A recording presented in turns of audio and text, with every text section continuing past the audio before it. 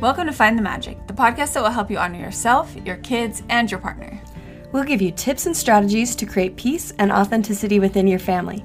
We inhale a ridiculous amount of books and life tools and distill the information for you. I'm Terilyn Griffin. I'm Caitlin Gabriel. And I'm Felicia Allen. Let's find the magic together.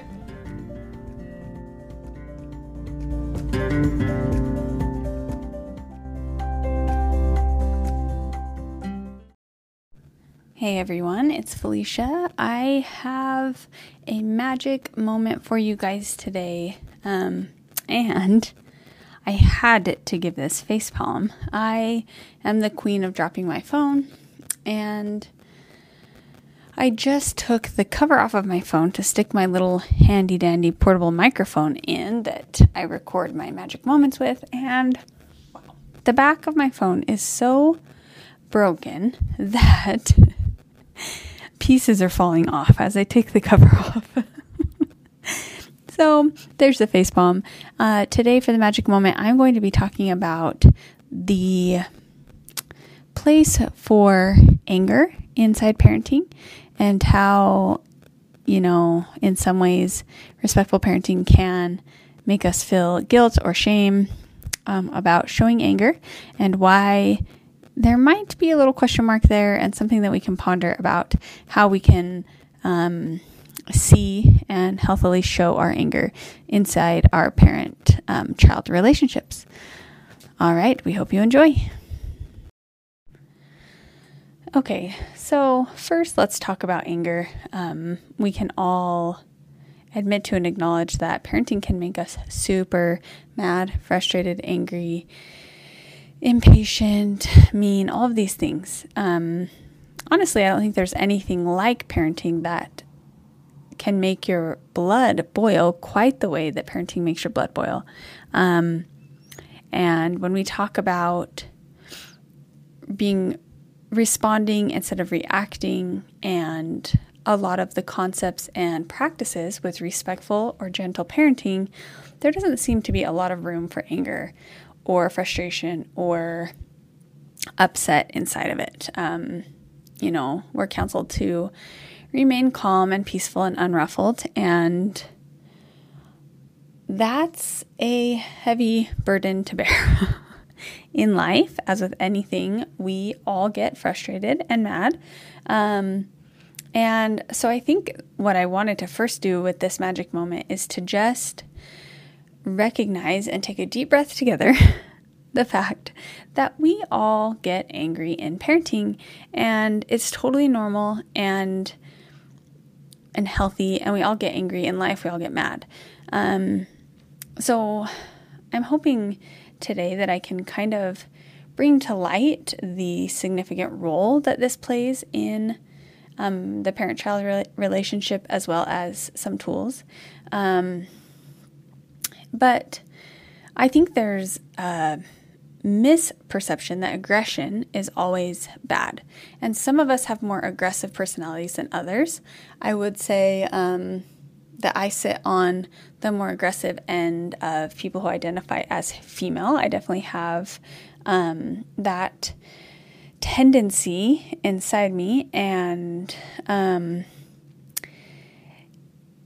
I just want to assure everyone listening that if you have that tendency, that if held correctly, this aggression can be a force for good. There is a lot of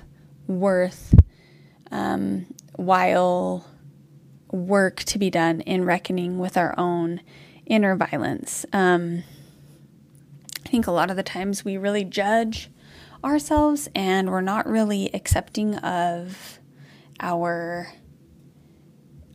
anger.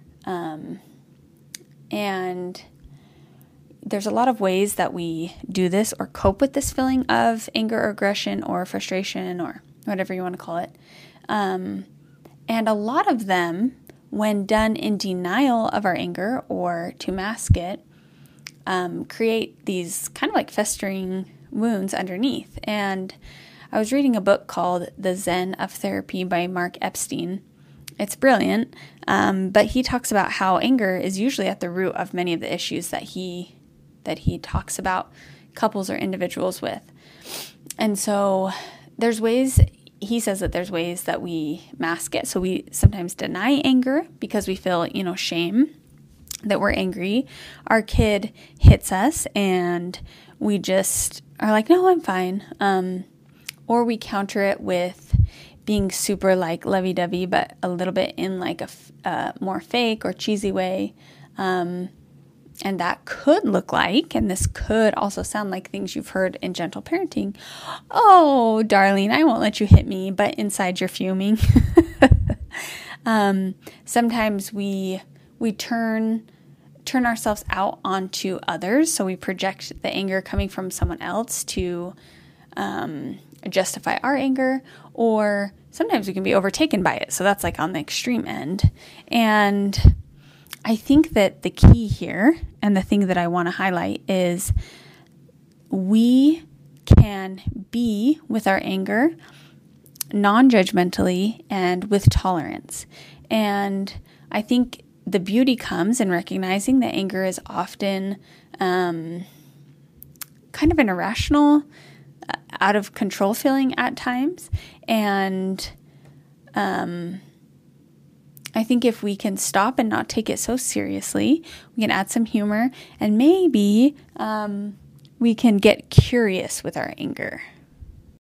When you need mealtime inspiration, it's worth shopping Kroger, where you'll find over 30,000 mouth-watering choices that excite your inner foodie. And no matter what tasty choice you make, you'll enjoy our everyday low prices, plus extra ways to save, like digital coupons worth over $600 each week. You can also save up to $1 off per gallon at the pump with fuel points. More savings and more inspiring flavors make shopping Kroger worth it every time.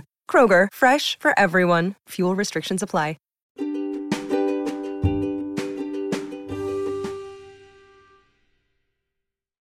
Hey guys, just a quick reminder to use code FINDTHEMAGIC to receive $50 off any Gabb wireless device, watches, phones.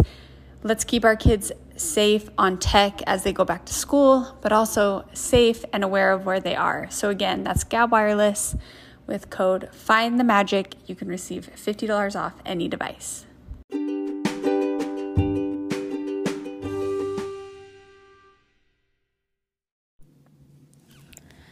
So again, I want to give you permission to feel that anger. And, our kids have this really, honestly, demanding, ruthless, aggressive love for us. And they demand and seek after us with little to no regard for us and our self independent of them. I'm sure a lot of you have heard the study where they put a red mark on a baby's nose, and the baby and the mom look into a mirror, and the baby tries to get the red mark off the mother's nose. And that experiment is just showing, obviously, that the baby sees the mother as itself. And while endearing, can be maddening when you're a parent. And when we have this kind of like ruthless, demanding love coming after us, we can be at risk of developing resentment. If we're always complying to these needs of our kids and never identifying as a separate self through holding of boundaries, which at times may present themselves in an angry fashion, then we could develop resentment. And I think the key here is that we recognize and aren't in denial of this rage. We know that our wholehearted love for our kids and them for us will win over if we're not denying and suppressing and turning into this resentful martyr. And I think this is the place that a lot of mothers can find themselves in. So I just really, for this magic moment, I wanted you all to hear from me that I truly believe that indifference isn't the goal of respectful parenting. So what that looks like is your child spills milk all over the floor and you feel mad and frustrated because you've already cleaned up the kitchen a million times. So I think in this moment, there's, we can move into this indifference if we're really trying to be non-reactive in our respectful parenting. And I think a child can sense that. It's less in what you say and more in your body language and your tone. And I would argue that there's a place of compassion for yourself in conjunction with compassion for your child, where when they spill out breath of, oh man, that like anger a little bit coming out, not denying that for yourself, helps them to see, oh wow, like my mom's a separate person with these separate needs and these separate like requirements for living a good life. And I am intertwined with that.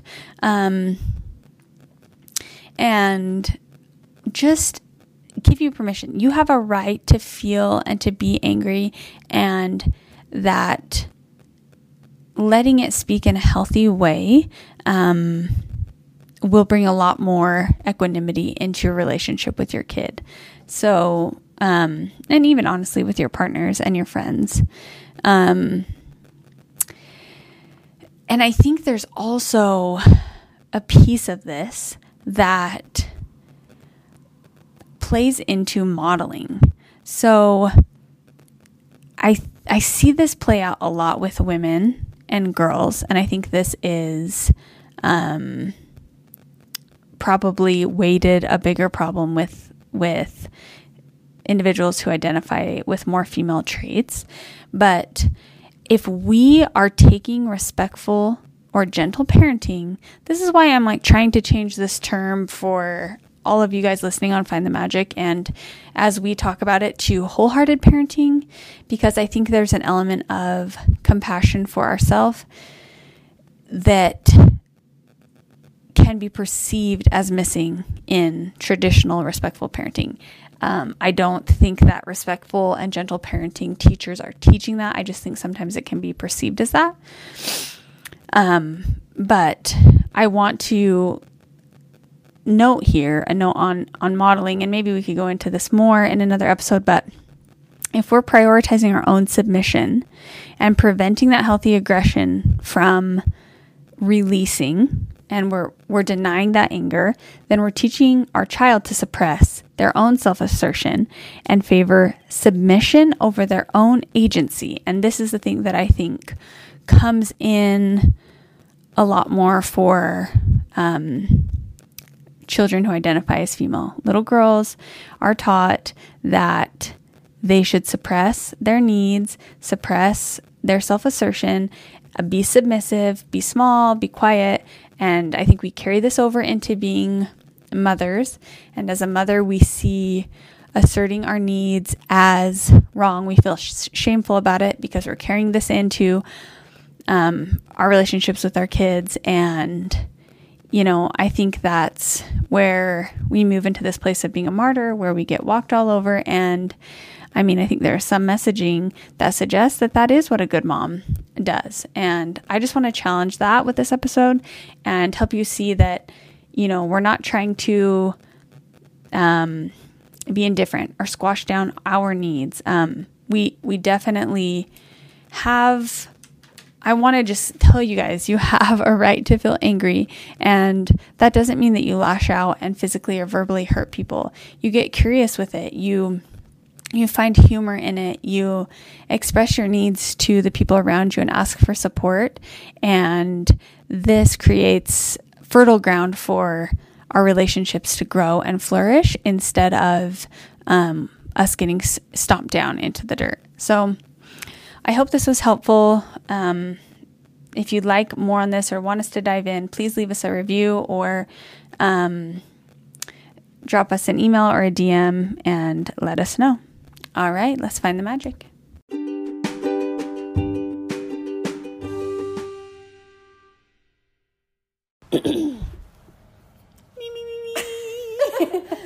Brown cows.